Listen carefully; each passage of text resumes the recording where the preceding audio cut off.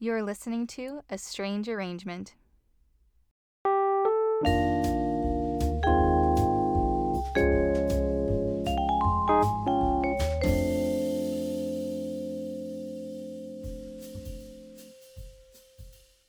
Hey there, this is Rob, and it's just me today. I'm riding solo. We should have a guest next week, but I thought today I could talk about rhythm and how we can alter rhythm to make a song have a different feel. As a drummer myself, I love playing around with rhythm and changing beats around to make new things or to make little variations on things. So for today, I cooked up an arrangement doing just that. Now I played mine on the vibraphone, which is my preferred instrument. Which, if you don't know, sounds like this.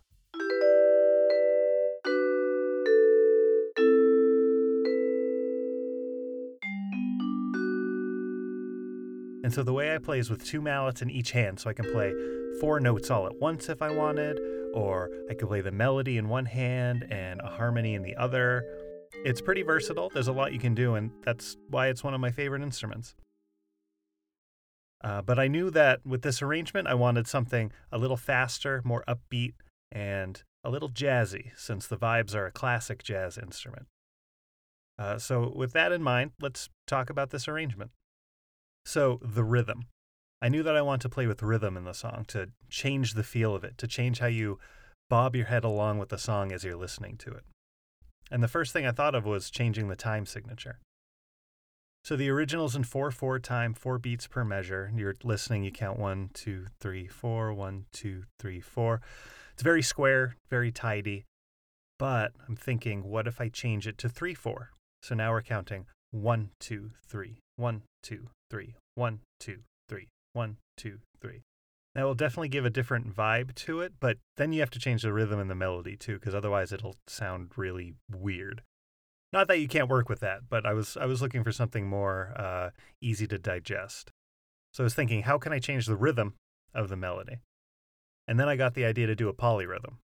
So a polyrhythm is when you use 2 different rhythms simultaneously. Usually it's referring to playing 2 different groupings of notes at the same time. So you have this metronome in the background that's just going to play the beginning of each measure.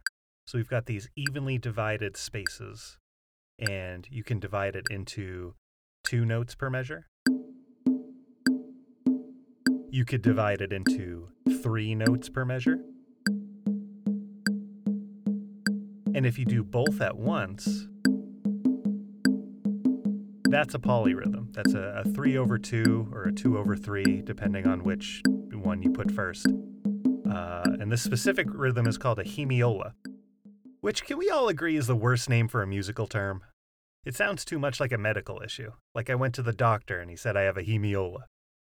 But anyway, I kept this polyrhythm throughout the song, playing 3 in the left hand and 2 in the right. There were a couple notable exceptions. There were some points in the melody where it made sense to play 3 beats for a bit, and there were other points where it felt jazzy to change the rhythm a little more and add some syncopation. The biggest instance is halfway through the song where the melody and the harmony are playing together in these block chords.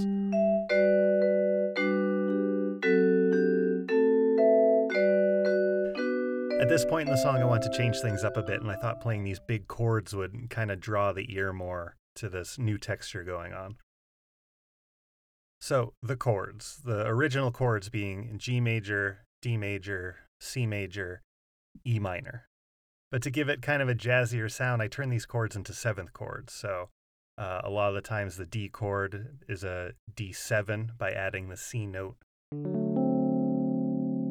A lot of times in the song, I'm playing them in broken chords. So at the very beginning, I'm outlining a G major chord, G, B, D, G, B, D. And then in the measure after that, I'm doing a D7 chord, and I'm playing F sharp, C, D. And you can get away with not playing the A for 7th chords. The A is the 5th in the chord.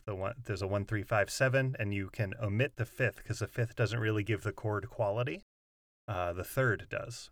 So you can omit the 5th in chords if you're pressed for space, so to speak. But I outline those chords like that.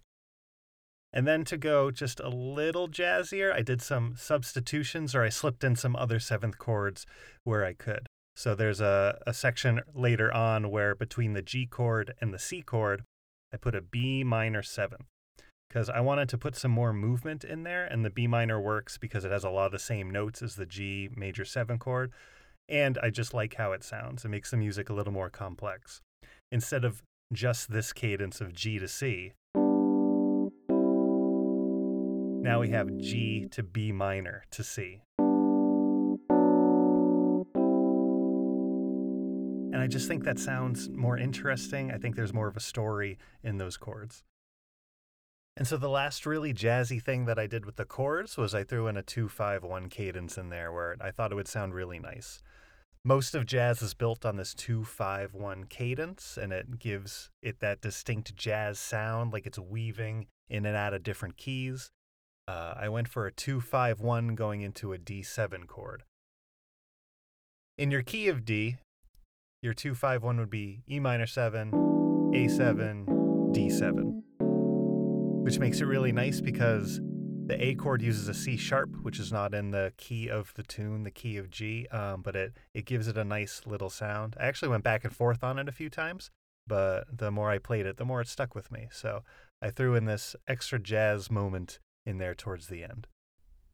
So I recorded that, and I was listening through it, and then I thought it just felt a little empty, and I really wanted to have it a little jazzier. So I threw some drums behind it. I decided to program some jazz brushes to give it more of kind of that lounge jazz flavor, which is really what I was going for. So now I've got this duo of drums and vibraphone, and it just really makes me feel like I'm at a Sunday brunch. Nice, relaxing, a little peppy, ringing in the new year with a little Auld Lang Syne. So, here's the whole arrangement.